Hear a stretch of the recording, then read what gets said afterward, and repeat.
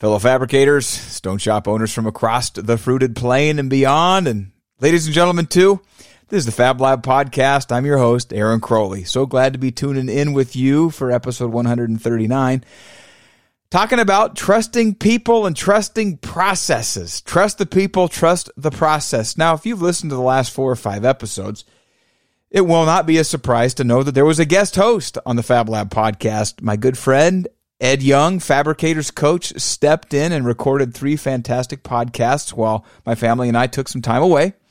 Now, what might surprise you is that I didn't listen to any of those episodes before they published. Now, maybe that's not a surprise to you. Maybe that's a surprise to Ed. Maybe it's not. But, despite the fact that the Fab Lab Podcast is of tremendous importance to me, the meaning behind this is extraordinary, like you can't possibly know. A lot of blood, sweat, and tears, 135 podcasts that I've personally recorded. Lots gone into this. I feel like a lot's riding on it. Very, very important. And yet, I didn't listen to a single one of those guest host podcasts before they were published. Many of you probably heard them before I did. Why is that? Well, it's because I trust the people and I trust the process. I trust Ed Young, and I trust my production team, and I trust the process that we've developed. And I really wasn't worried. There was not really a shadow of a doubt whether or not fantastic content was going to be created and produced by Ed and Nate and Wes. There was no doubt in my mind that the process would take over and those podcast episodes would be delivered on time. So those of you, the audience, the customer of the Fab Lab Podcast, would be able to listen to them as expected, as scheduled. Not a shadow of doubt in my mind that was going to happen because I trust the people and I trust the process. And I've just been thinking about that. And even today in my business, this was driven home. Kind of an issue came to a head. It's been going on for about last week. Today it was kind of resolved, but it really applies to this same principle, trusting our people and trusting the process. A couple of things about this that I think are meaningful and relevant to share. Number one, when you trust your people, there are some really cool dynamics that come out of that. Number one, they, do work inside your business. It benefits the other employees. It benefits you as the owner. It benefits the company itself. It benefits the customer for sure, but it also benefits the employee. The sense of gratification, the sense of satisfaction and accomplishment and self-worth and self-value that comes out of doing work when it's being entrusted to you is extraordinary. We shouldn't underestimate that. In addition to that, when we give people the freedom, the latitude within our businesses to do their best work, it also enables the company. It frees the company up to grow, to expand, to scale. And it also frees the owner up to step away, to get outside the business a little bit, to get some perspective, some time off, to recuperate. So the value of trusting your people and trusting the process just crosses a lot of lines. I mean, it has impact on multiple levels. And so today I want to just break this down a little bit, put it into context, help you just kind of grasp the simplicity of this, but also in such a way that you can actually apply it. Take some of this information and apply it to your own business. And so, number one, when we talk about creating an environment where our employees can do their best work, can contribute their maximum potential, what is necessary for that to happen is for there to be a level of trust. You've got to trust them to do that. You've got to entrust work to them that they're going to perform. And when you do that, their potential is unleashed and the company benefits. So I want to look at this in 2 different ways, 2 important aspects of trusting our people. And some folks, some of you perhaps, may have a hard time trusting your employees fundamentally. I talk to a lot of stone shop owners. I've heard this many times. If I could just find people that cared, if my employees just cared, as much as I did, or as half as much as I did, they just don't care. That's the problem. My business would be so much better if I could find employees who care. Well, I got news for you. My belief is that people do care. In fact, I will go as far as to say is the vast majority of your employees more than care. And this brings me to my first point about this principle. They care very much. In fact, they really want to do a good job. And that's the first thing we need to grasp and accept and own in this regard, is that we have to fundamentally believe that our employees want to do a good job. This whole thing starts there. Believing, not that they can, and that is important, and we'll get to that, but believing that they want to do a good job. Like I said, some of you may not hold that belief. Some of you may have had that belief at one point. You tried trusting your people, and then they disappointed you, and now you're not so sure. I understand. A little bit later in the podcast, I'm going to explain why that happens. But for right now, I just want to establish this. Let me tell you why I believe this to be true. In addition to just my observations over the last 24 years, at one point I employed people in 3 different companies simultaneously. Right now, 2. But I've watched a lot of people work over the years, had probably, 50, 60, 80, maybe 100 people work for me over the years. I would say that the vast, vast, vast majority of them wanted to do a good job. Think about it. It's human nature. Who do you know comes to work and then goes home going, yep, I screwed the company. I screwed my fellow employees. I somehow managed to do a terrible job. To me, that is utterly counterintuitive. When you think about the fact, now, if you are a male listening to this, most major up techs, fabricators, installers are men, and most men, myself being one of them, derive a great deal of validation and self-worth from my work, from our work. And so it's not plausible to think that people want to do a bad job, because their work is a reflection of who they are, and who wants to feel bad about themselves. I contend, I'm going to reassert this, fellow fabricators. Vast majority of your employees want to do a good job. And for us to fully embrace and fully experience the benefit of what I'm going to share with you today, you have to believe that. If you don't, your employees are never going to show up. They're never going to have the latitude to do their best work and to contribute to their maximum potential. And just think about that for a minute. Imagine if all of your employees were absolutely working to the same degree that you are, that same level of intention, that same level of motivation, putting their absolute all into the business, their full potential. Imagine what would be accomplished. It would be amazing. So the opportunity here is to create an environment where that is possible, where you unleash your employees' potential. Benefits each other, benefits you, the company, benefits the customer, and it ultimately benefits them because they get to go home with the satisfaction, the gratification, hopefully the compliments from you, the boss, going, well done. Great job. You did everything I expected. Transformational experience for employees who are given the trust, who are entrusted with the latitude to do their best work because their boss believes they want to, and then to have the satisfaction of actually accomplishing it. That's number one. We got to believe that they want to do their best work and can. That's the second part. We got to believe that they can do great work and do work that meets our expectations and can do work that is reflective of our level of trust, that rises to the level of that importance of saying, hey, I've entrusted this to you. It's important that you do it. I've talked to owners who will not under any circumstances ever let an employee program and run their CNC. It's like, that's my domain. The machine is too expensive. There's too much at stake. I can't possibly risk letting one of my employees screw this up, so I'm going to do it myself. Okay, I mean, it's a free country. You're limiting your employees' potential, and quite frankly, you can't leave now. As long as you want that machine to run, you got to be there to run it. So we've got to free ourselves up to create that environment where their best work can be done, and we can get the benefit of growing the business and getting away from the business. We got to trust that they can. We got to believe that they can do their best work and work that rises to our expectations.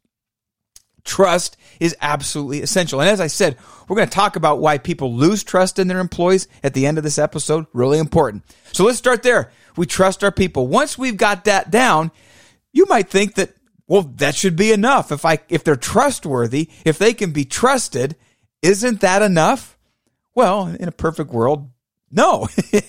And we don't live in a perfect world, so it's really a no. Let me tell you a quick story here. No Lift Install System. It's a company that I now co-own.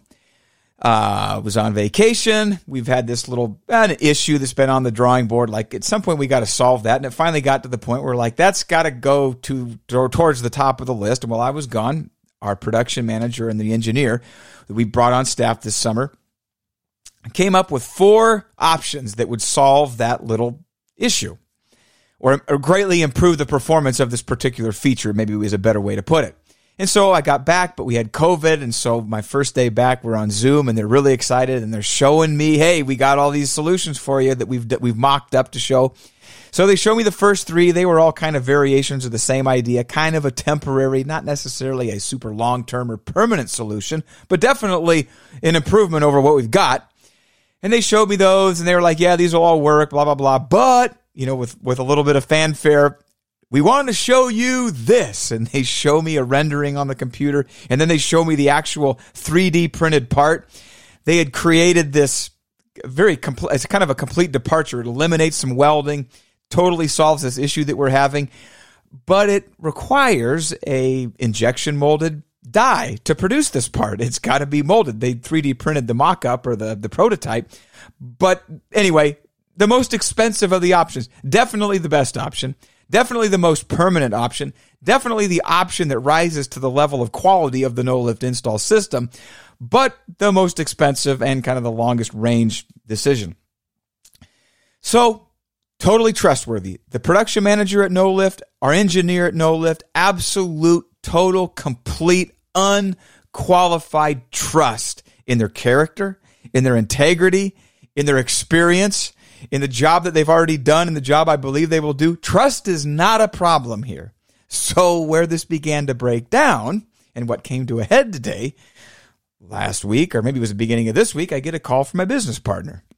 And he's like, well, I'm on my way to the bank. In fact, I think he was at the bank, and he's like, I just wanted to run this by you. I'm about to go, process the wire transfer for the injection die or the injection mold die for that part. And I was like, what are you talking about? He's like, well, yeah, the shop, i.e. the production manager and our engineer, said you authorized that. You gave him the green light, the go-ahead to pull the trigger on the injection mold die. The creme de la creme, the permanent option. I was like, I have no idea what you're talking to. Now, I'm not going to get into the details of the weeds, but let me say, there was a problem. There was a conflict. Here we are, a situation, my business partner is being asked by our R&D team, the production manager and the engineer, to go pay for an injection mold die that is not cheap at all. And this was apparently authorized by me without actually running it by my business partner. Now, in reality, there's still a little bit of we're back and forth here, but this came to a head somehow, and I'm basically having to accept the fact that I must have, in some way, shape, or form, communicated that in my excitement, in my affirmation of these great options and this best option, that I must have either said or implied or said something that allowed them to imply that I had authorized that option to order the injection mold die. And they told my business partner to process the payment at the bank for the wire transfer, and there we were. But that's not my recollection of what happened. My recollection of what happened was that's a great option. When I'm out of quarantine, I'll come in and we'll look at these things, and we'll make a decision. I'm not going to get any deeper than that, other than to say tremendous trust, and yet at the same time, tremendous breakdown in communication. And more than that, it created a temporary and minor rift and conflict between my business partner and I. Now, from the customer standpoint or the quality of the product, that didn't suffer. The finances aren't thrown into disarray. We could afford the die. It just was, a step was missed, was overlooked. My business partner and I should have discussed that, reviewed it, and then both come to an agreement. Yes, this is what we want to do. And then we would have told the team, go ahead and pull the trigger. That didn't happen. And so there was a problem. It created some conflict that we had to resolve today. And what we came up with was, what's lacking here is the process. We trust those guys to do work, and they do phenomenal work. But we realize here, as the business grows and we do more projects, there's got to be some sort of criteria, some sort of a systematic approach to how projects are approved. If not, there could be miscommunication. What if the next one's some giant machine, and we are in trouble. So we recognize that what was lacking there was a process. And that is what I want to talk to you about, because trusting people only works to a certain point. And that's the point at which it doesn't work anymore. And you find yourself in a situation where communication was inadequate. It was insufficient. And now you feel as though trust has been broken. I trusted you to do this, and now my expectations aren't met. That's what I was referring to earlier in the podcast. If you have come to the point where you've concluded, I can't trust my people, perhaps, I would say likely, you did trust people to do work. And maybe they failed to meet your expectations, and so you concluded in that situation that employees aren't trustworthy. I want to encourage you, don't conclude that. If you didn't create a process to go with the trust that you have granted to your staff, you've opened the door for great latitude and variance in the result and outcomes, which is what we had here in Little Old No Lift this last week. Now, I want to talk about what a process. I don't want to get too specific. If you've listened to the podcast for any length of time, you know I wrote a book called Less Chaos, More Cash, and I talked about the process. PRO is an acronym for Position, Result, Operation. It's just a way to delegate. Assign work to a position, define the result you want accomplished, and then develop an operation for people to follow so that the result you want, i.e. your expectations, are met. I didn't think that concept up. Delegation's been around forever. I just put it into the package that an installer or a fabricator or a sawyer, or a measure-up technician or a sales rep or the owner of a fab shop could understand. So when I'm talking about trusting your people and trusting the process, it's both. Trusting your people will only work up to a certain point, and then communication breaks down. So let's talk a little bit about communication, just broadly enough so that you can grasp this and the connection between these two principles of trusting your people and trusting the process. It's essentially communicating expectations. So the solution for my business partner and I was to say, hey, look, we don't want to limit the potential of our R&D department. We don't want to slow them down. We don't want to artificially constrain what they're capable of because they're capable of a lot. And I want the maximum total possible applied to the issues and the opportunities at work within the business. I don't want to limit that at all, but there still has to be some safeguards, some guardrails, some guidelines in terms of at what point are you making decisions that are now no longer meeting my expectations. And so what we concluded in the R&D department, R&D decisions, we just need to set a cap, number one, for how much money can be spent without our authorization. And anything over that requires both business owners, both partners, both co-owners to sign off on anything over this amount. But that's not enough. A verbal, hey, anything over this, you got to talk to us. Well, he said, she said. She said, he said. He said, he said. Everybody being trustworthy, everybody believing they're operating in good faith, everybody thinking that everybody else is the one with the problem with miscommunication. If you leave it at verbal, you're opening the door to wild variation and unmet expectations. So the written component of this process has got to be present. It's absolutely critical and necessary. Now, in some tasks, it may be like literally a series of steps. It's a what I call the order of operations in my book. It's what I coach people to utilize in their business. Learning how to delegate. It may be a series of steps. It may be a series of standards that are really clear cut that you meet, that you communicate in writing. In this case, it's more of a document. It's like, hey, it's a form. Anything over this much, you are not authorized to spend or execute a decision on anything over this amount without the explicit signature of both owners.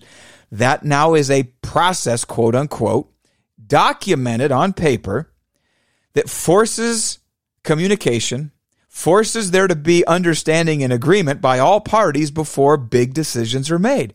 I mean, think about contracts, for example, why we need things written down. Have you ever signed a contract and then came back to it and was like, that's what that says? I remember it differently. Well, that's usually the point. Both parties would remember things differently if it wasn't written down in one place where both parties sign it. So both parties come back and go, oh, I signed that. I guess that's my signature. Apparently, I agreed to those terms. I don't remember it being like that, but there it is, black and white. We do that in contracts. We need to do that in our businesses as well. If we want to maximize the potential by giving maximum latitude so our staff can apply their very best work, the maximum potential, we've also got to have some guardrails in the form of processes. There's got to be the way that this work gets done. You've got to have a mechanism in place, business owner, stone shop owner, fellow fabricator, ladies and gentlemen. department manager, lead installer, shop foreman, whatever it is, you've got to have a mechanism to make sure that your expectations are clear so that your employees who you can trust, who want to do good work and who can do work, they want to do it, they can do it. They just need to know what to do.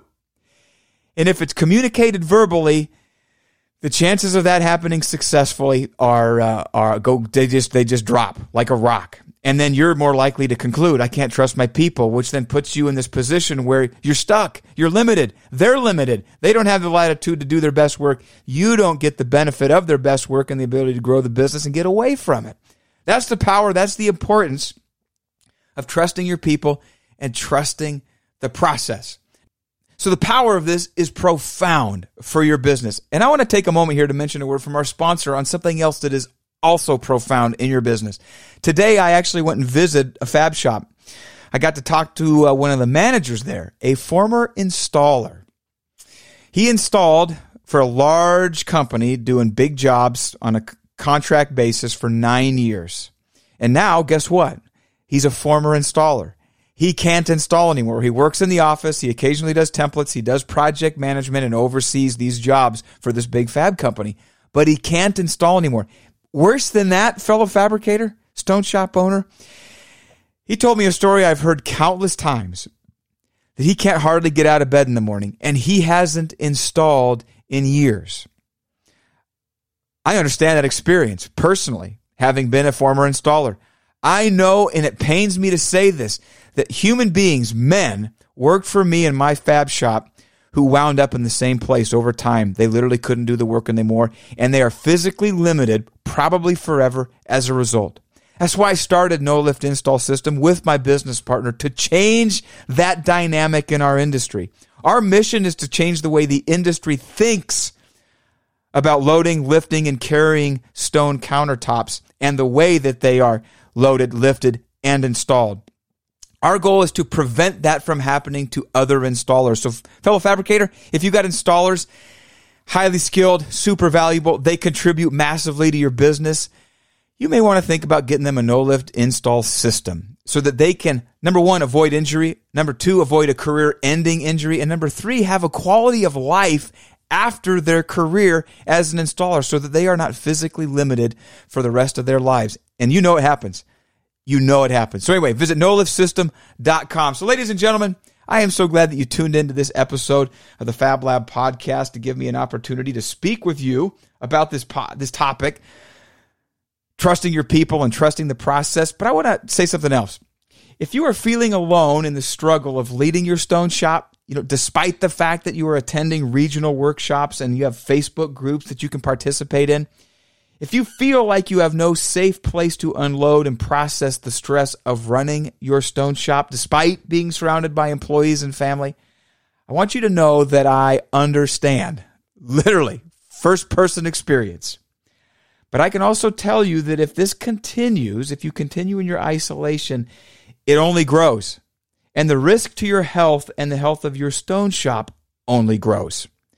That is why I offer 90-minute complimentary coaching sessions to stone shop owners like you, because one-on-one coaching creates an environment where massive shifts in perspective and major insights into your business can transform your experience as an owner. So, if you are interested in that, if you're feeling a little bit alone, a little bit isolated, would like some outside perspective from somebody with a little bit of perspective, check out the show notes. It says one-on-one coaching with Aaron. Click there. You'll answer a couple of questions, and I will schedule with you a 90-minute, no-strings-attached, complimentary coaching experience. It'll knock your socks off.